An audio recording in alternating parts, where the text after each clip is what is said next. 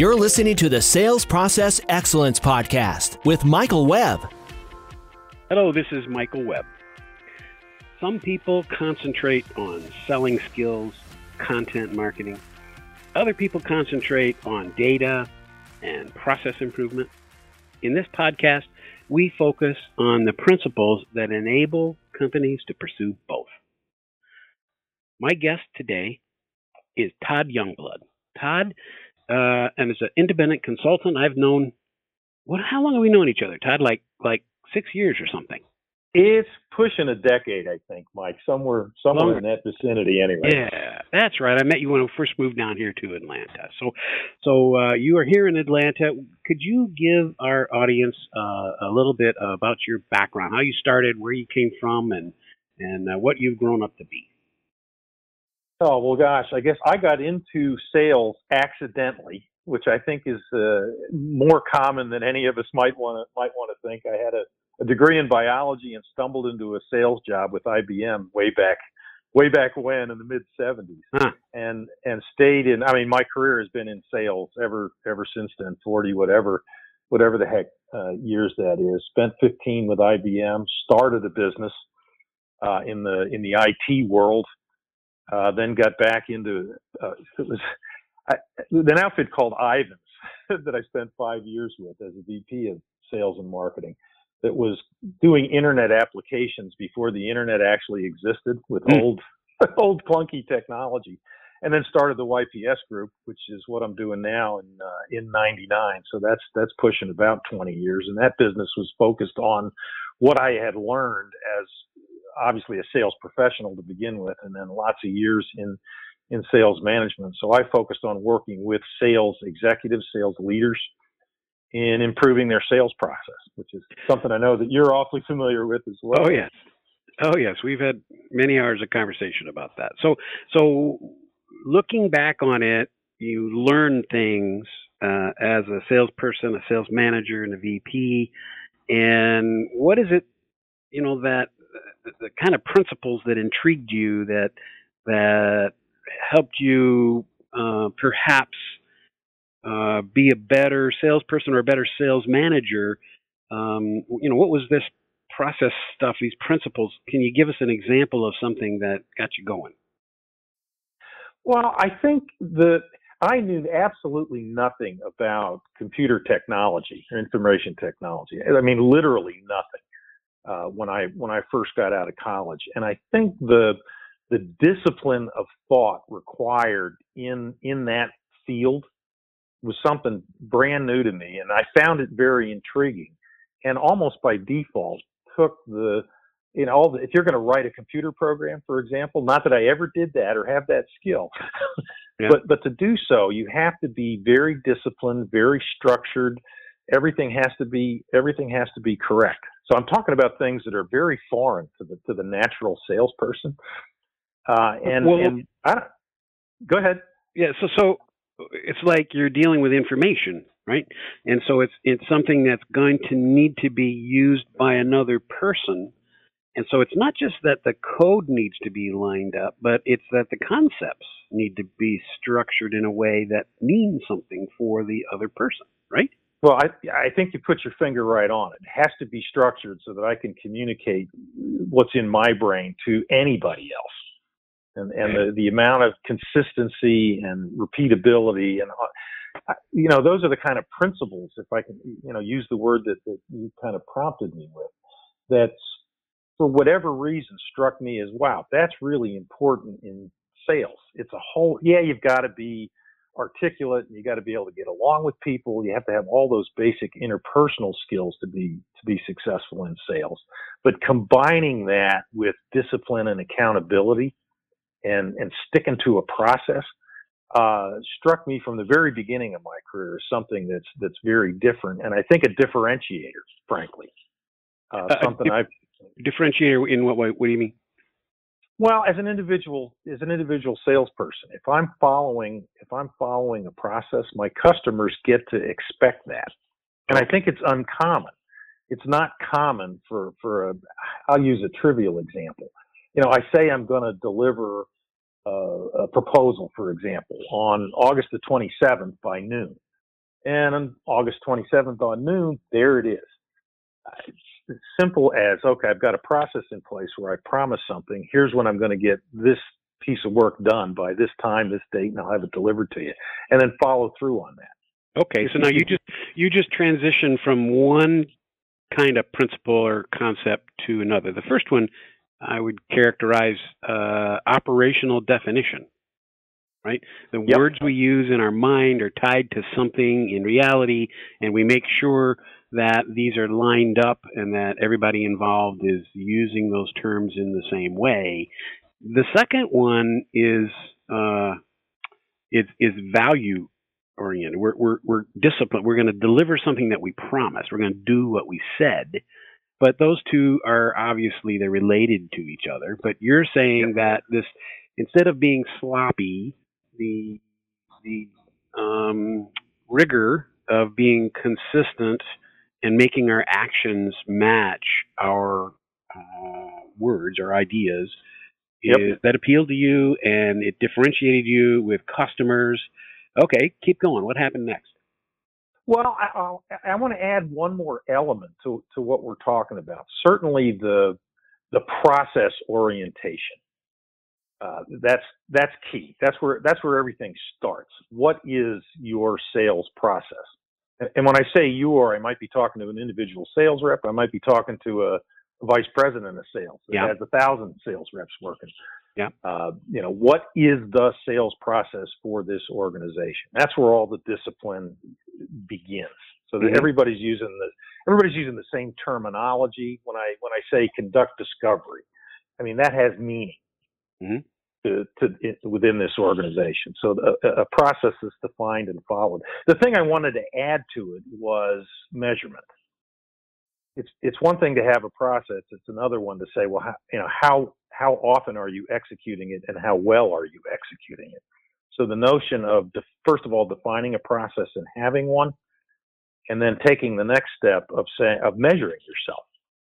Right. How well are you doing it? How often are you doing it? And that the combination of those two things, having a defined process and some measurements, so I can judge the quality of how well I'm executing it, that leads to continuous improvement. So I'm getting better all the time, as an individual, as a manager, as a sales team. So you just introduced a third crucial leg of the scientific cycle mindset, right? Is that we are checking reality of what we did and what the results were. Yeah.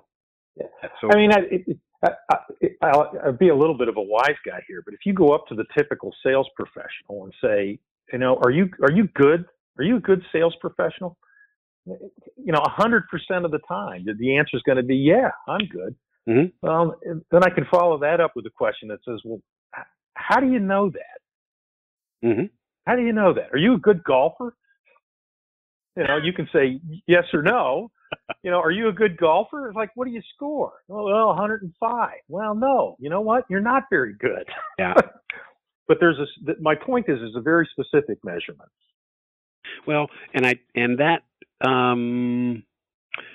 rich topic. There is certainly issues, and golf is a great parallel. You have a backswing, and if you don't do that right, you're not going to hit the ball correctly. You have a follow through. And if you don't do that right, you're not going to hit the ball correctly. And you can't see you can't see your own backswing, and you can't see your own follow through. So having someone else, like a coach, can help you improve those things. And certainly you can put instruments on the tee, or where you're practicing your swing, and you can measure that stuff and get feedback that way.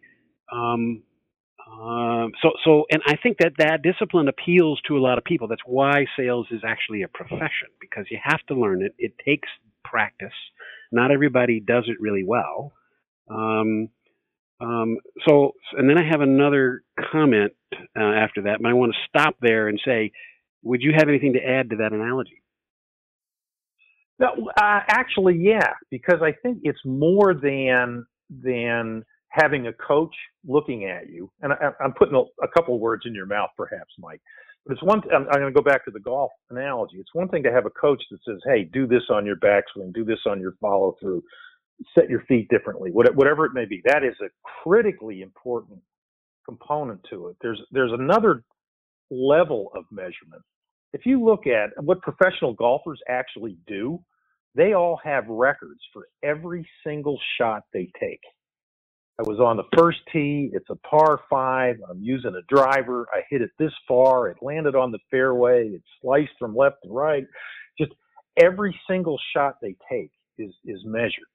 And if I do that throughout a whole season as a professional golfer, I'll know that if I'm in this particular situation, I need a 7-iron, because that's the shot that I have the highest odds of executing well based on the statistics that I know from the past year. So I could do the same exact thing with a sales process. I come up with a situation of, what should I do now? Let me look back at the data that I have. Let me talk to my coach. Let me talk to my boss, my manager, and get some tips and ideas and talk through it based on that interpersonal kind of interaction. Again, that's critically important. And then let me go back and look at the raw data, the empirical data that I have, and say, okay, 87% of the time when I write a proposal with this kind of structure to it, I win the deal. Well, shoot, if it works 87% of the time, hey, dummy, do it again. Do it again. Yeah. Don't go through a deal and skip that part, because when you skip that part, you lose. Right. So there's the coaching aspect of it that you emphasized, and then just the empirical data of, how well do I do all these? What are the best practices that work for me? Yeah, I was at a meeting of the I think it's Enterprise Sales Forum or something the other night here in Atlanta, and it was a bunch of salespeople who the topic was cold calls. Yep. And, is cold calling dead? Right? Now, when you were at IBM, did you have to make cold calls? I went for 15 years with IBM, and I can tell you with great precision how many cold calls I made. Yeah? Zero. Okay. Zero. Benefit of working in an established company, right? Yeah. I mean, I walked out of my last sales training class at IBM, and I got handed a territory that already existed. All right. And when I got hired into the computer industry from the business forms industry, I got the job because I had taken a territory in business forms that had about $80,000 of repeat business, and I had turned it into a territory that had about $500,000 of repeat business over a period of 4 or 5 years, right? That's what they wanted, because I was working for a no-name computer company. And let me tell you, did I make cold calls? God damn. I mean, and that was the roughest part of the thing. And they gave us really good training, how to make the calls, how to handle yourself, how to open it up, and you had to keep track of it. And matter of fact, that's one of the things that stirred my interest in computers, was because I had maybe I'm naturally analytical, but I had a degree in math, and I kept track of these calls with my little personal computer, my little Apple computer that I bought. And the yield of the cold calling that I did fell dramatically over a period of about 4 years when I was in the computer business. In the beginning, make 100 phone calls, talk tos, right? Yep. Still had to have plenty of plenty of phone dials before you got talk tos. But if you did that, you would find 2, 3, 4 people who are in some stage of buying a computer, right? By 4 years later, 5 years later, microcomputers had come on the scene. You could make 1,000 phone calls. You wouldn't find 2, 3, or 4. I mean, it was starvation city. It was horrible. And so the discussion the other night was how do you is cold calling dead? And then how do you how do you do it effectively? And the consensus of it was, no, cold calling is not dead. Human beings still need to be influenced by others. It's damn hard now, however, to get a hold of somebody, and it takes skill, just like it did 30 years ago, to be able to open those conversations. At that time, the only way you could communicate with someone basically. You either mailed them a letter or you called them on the phone. But today, That you've was got about it. phone, you got text, you got social media, you got email, you got direct mail, and probably a couple others I haven't, included in there. So you have more ways of reaching people. And I kind of agree with them, but boy, is that a hard way to make a living. I talked to a couple of young salespeople who are right out of college, and they have to go through this sort of rite of passage for a year or two, banging the phones with a very low yield, very few good talk tos or results, and that's just their life, and they're sort of resigned to it. They were good, hard workers. I mean, and they talked about ways of improving it, ways of getting better, but it still has a low yield. And what struck me while we were there, all the things that they suggested about how to do the calls, what kind of opening statements, selecting your list, and, all that sort of stuff made good sense. But there was not a single measurement mentioned the whole time. Nobody's measuring. They're just doing it. Yeah. I would have been jumping up out of my chair had I been there with you, Mike. Yeah. Yeah. So, and I mean, go ahead. Cold calling is an interesting example to use on that because, frankly, personally, I was never good at it. Once I made 0 cold calls in my IBM 15 years, and then started my own business. And I was used to saying, "Hi, this is Todd," on the phone. "Hi, this is Todd Youngblood from IBM," and people would talk to me virtually all the time. And then the next day, here's Todd from Computer Aid calling, and I couldn't get a receptionist to talk to me. Yeah. Right. I mean, that's my little vignette. But the notion of measuring it, I mean, it's in my view, it's crazy not to measure it. Well, yeah.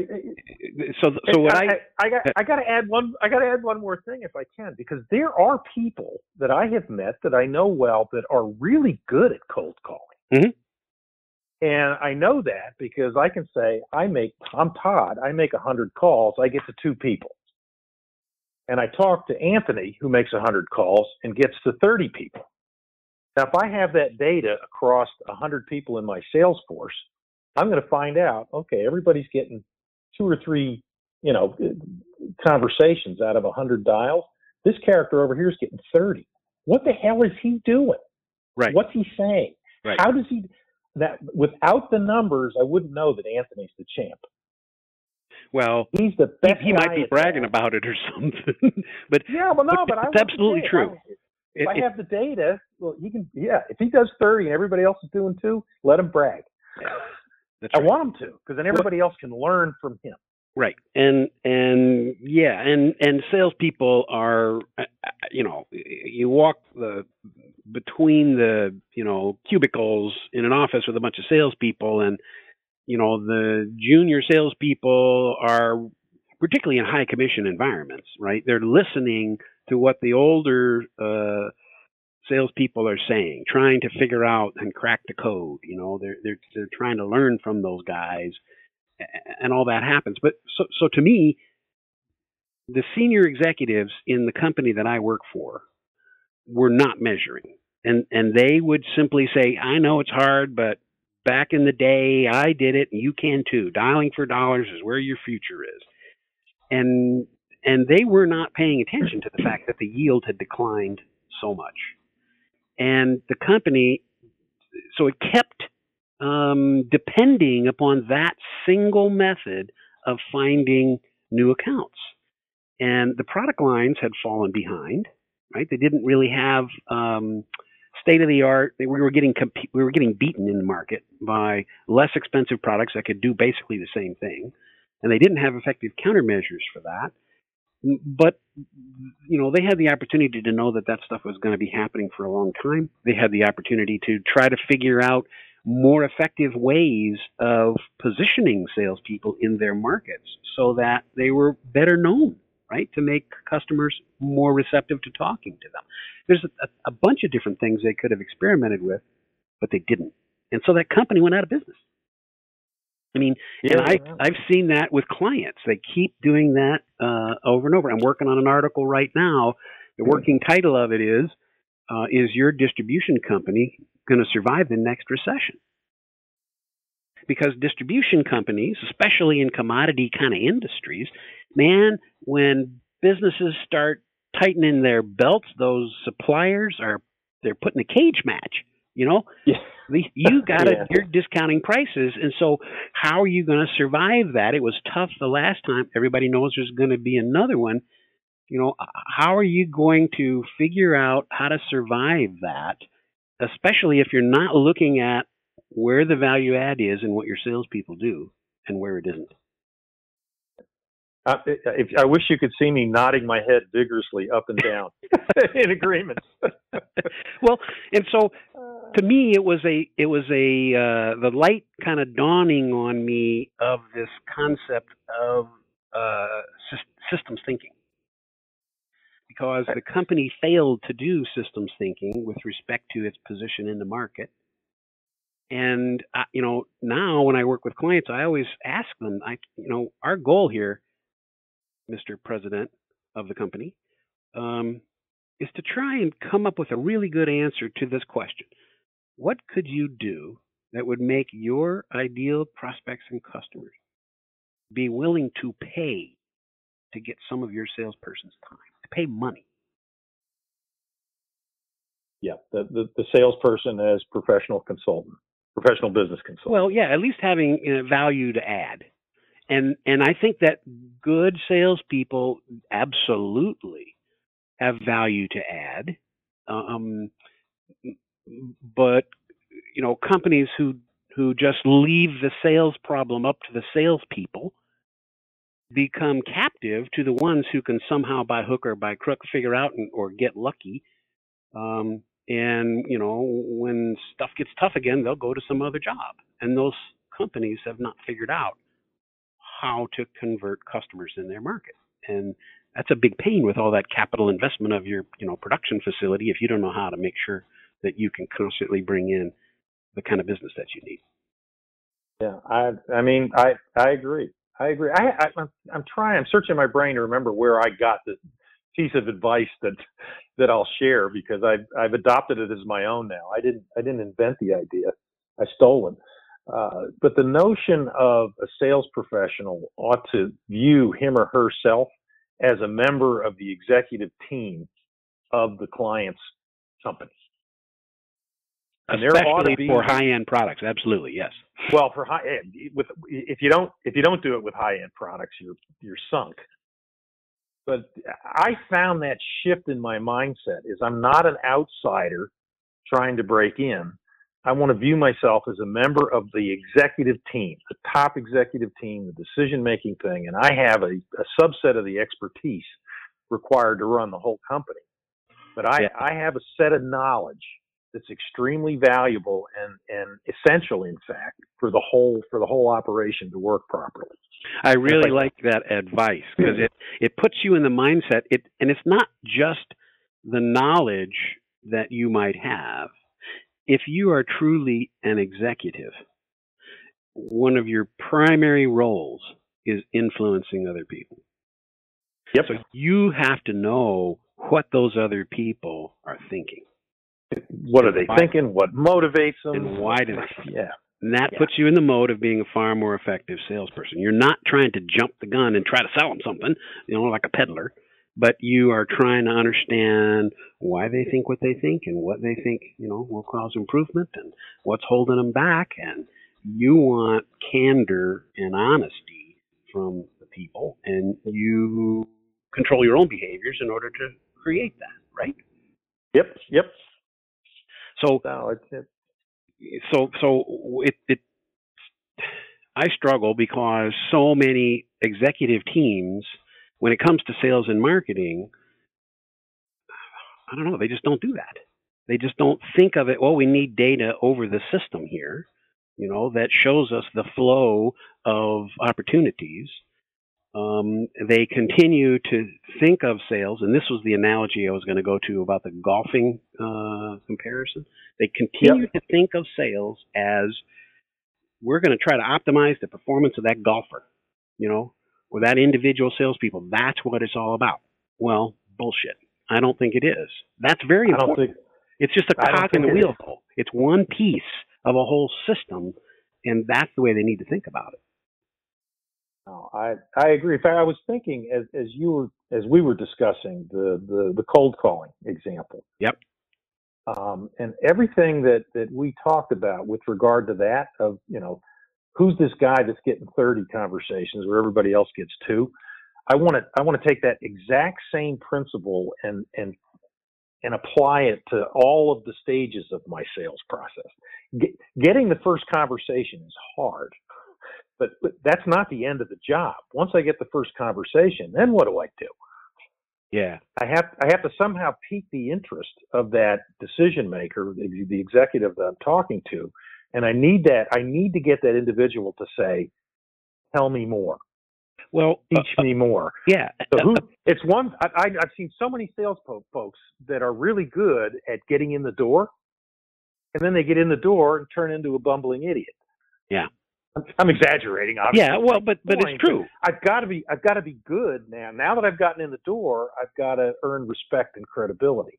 And the trend these days to break up the sales process into those different segments. Somebody finds it and gets us in the door, and then somebody else takes over after that, and somebody else takes us to get an order. I'm not advocating that. Oh, you're not? No, I'm that's not. Interesting. Okay, help us understand that. Now, maybe I'll get somebody to open the door. That part of it, and then turn it over. Maybe I have professional cold caller, for example. I'll go with that and then turn it over. But to get through the rest of the process, I want one individual doing it. If I'm the CEO and I'm gonna hire somebody to solve a problem, I don't want to talk to 6 different people about that problem. I want to talk to one individual. Okay. So I want the sales professional, once that door is open, to get in there, understand the operations of the client, understand where the problems are, where the bottlenecks are, what works and what doesn't work, figure out how my set of products and services can remove the bottlenecks in the client's operation. Put together a proposal. I guess, is that old school, putting a proposal together? What's the statement of work? What is it that I'm going to do that's going to make your current operation different and more efficient, more effective, cheaper, faster, whatever the value proposition is? Put that whole thing together. However I define that sales process, I want to measure every step of it. Yeah. And okay, go ahead. You measure every step. What do you do with those measures? Yeah. Well, the simplest thing, have you ever noticed that salespeople are competitive? Duh. Yeah. I mean, it's the nature of the beast. And if all I'm measuring is, dollars in the till at the end of the year, if I got one metric, who sold the most? Okay, great. I want to know that number. That's important. But I also want to know who got in the door most often, who got the decision maker really intrigued and requesting more information, more discussion. Who's really good at designing the system, of taking all the stuff that I have to offer, my products and services, and figuring out how to integrate that into the customer's operation. Some people are better than that at others. What I want to do, if I have just for argument's sake, say I got a 6-stage process. It might be 5, it might be 3, it might be 10, but say it's 6 steps. I want to know who's my best performer at step 1. And I want the best performer at step 1 to teach everybody else how to do it as well as he or she does. Now let's look at step 2. Who's the best at step 2? It's probably a different person. I want the best person at step 2 to teach everybody else how they do step 2. Then I'll go to step 3, 4, 5, however many steps I got in my sales process. If I have metrics on who's performing best at each one of those stages, now I've got, within my sales team, I got everybody teaching everybody else. And I might be, if there's 10 reps, I might be number 10 in terms of dollars spent at the end of the year. So I feel bad about myself. But you know what? In conducting discovery, step 3 of our sales process, I'm the king. I'm the best. That makes me feel good about myself. I'm teaching everybody else how to do that one little stage. Okay. Because I'm the best at it. All right. So let me stop you there. That's good. So let me challenge you a little bit Yep. on that, because in systems thinking, um, there's this principle called the constraint, right? Yep. In any system, there's one step element of it that has, I mean, all the different steps and elements have different capacity, and one of Yep. them tends to be the bottleneck.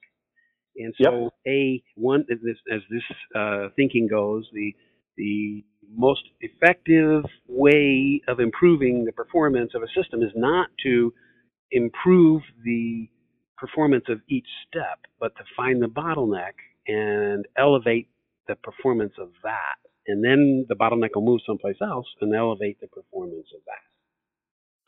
Yeah. I'm trying to figure out where the disagreement is, Mike, because Well, you said you start with stage one and then go to stage two and then go to stage three. I'm saying if the bottleneck is in keeping the customer because we're not delivering on time, or these installations aren't going very smooth, or the customer's not using the product, like happens a lot in software. If that's where the bottleneck is, that's not stage one. That might be stage 7 or 6, right? Okay. Different.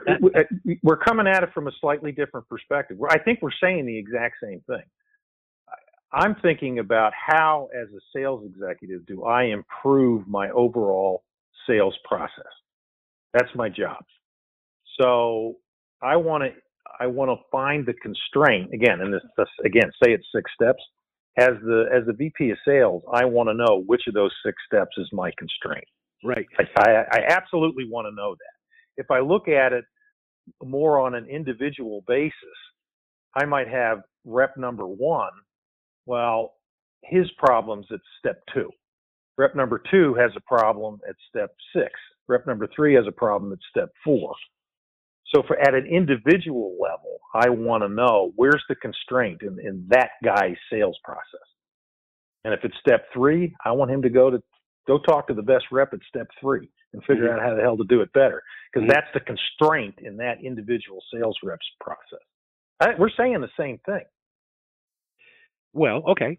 So now, and I don't mean to be argumentative, but let me come back and bring another wrinkle in here. We're thinking in terms of the sales guy. What about the president of the company, right? His perspective is a little different because, on the one hand, the company has only a certain capacity at any given time. And the way you make the company the most profitable is to be able to match the capacity with the demand. And that's hard to do. That can be very difficult to do, right? And on the other hand, that's why CEOs make a lot of money. Yeah.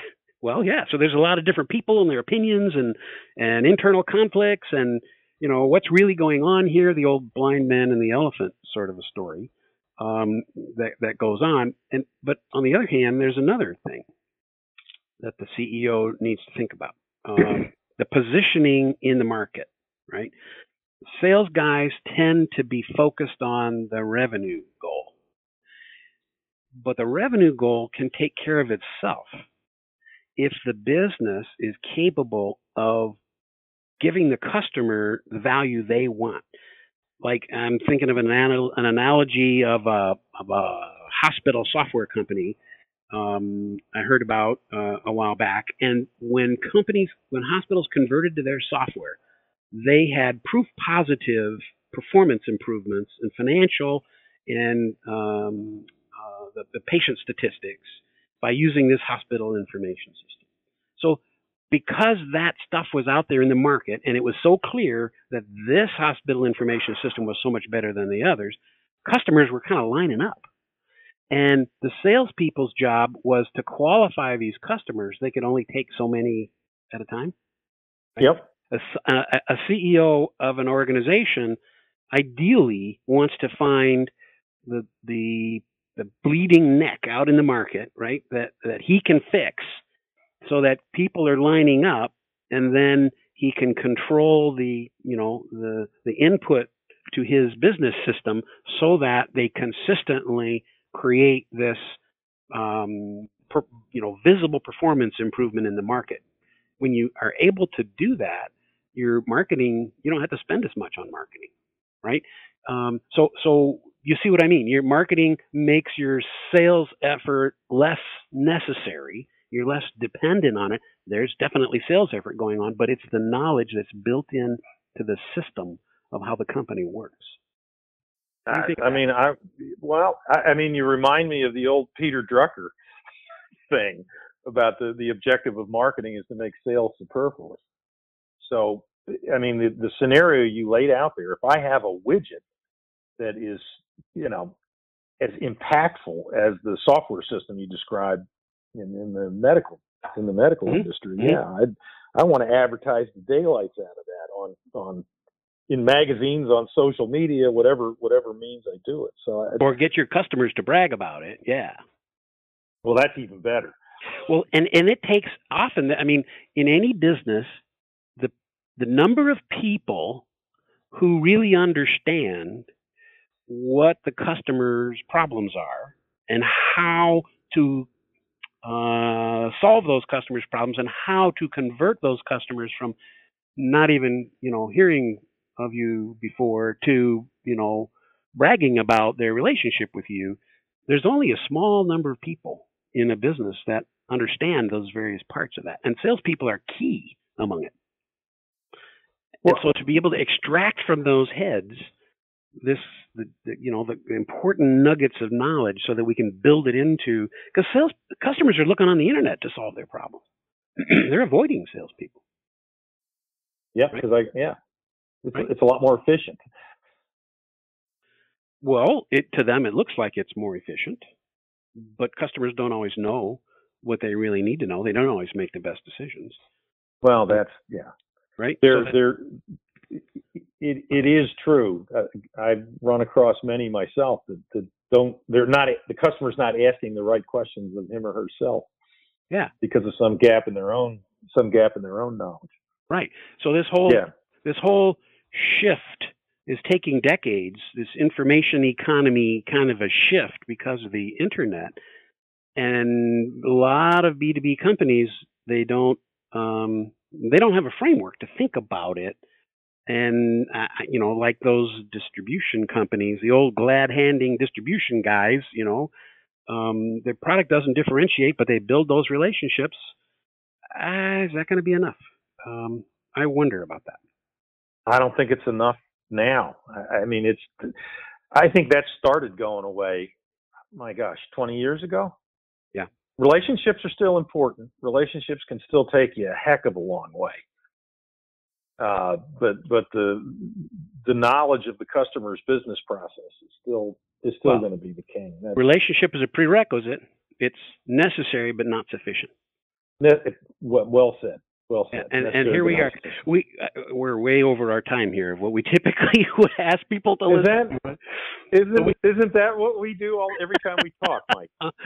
Unfortunately, it is. So, but this was fun. I think we should definitely do it again. How can people? Do you have any recommendations for people, and how can they get a hold of you if they would like to know more about your particular view of the world? Well, I hope this comes across humbly, but I've been writing blog posts. I think I was a pioneer. I don't know. I have 700 or 800 of the darn things out there that represent what I think and what I have thought over a couple of decades. So, ypsgroup.com is the website. And I'd point folks to the blog, and there's a little search engine on that thing to have a topic. If you want to learn what I think about some topic, take a look there. And if what I wrote and what you read in one of those blog posts makes sense to you, shoot me an email, Todd@ypsgroup.com. I'd love to talk to anybody about it. I don't want to force my opinions down anybody's throat, because that's too painful for me and the other individual. But if there's some nugget of information or some concept or some perspective that I've put myself out there on the internet. So if it intrigues you or really annoys you, either way, reach out. Super. Well, thank you very much, Todd, and we will do this again soon. My pleasure, Mike. Thanks. The Sales Process Excellence Podcast is sponsored by Sales Performance Consultants. Discover how to improve your B2B sales with systems thinking at salesperformance.com.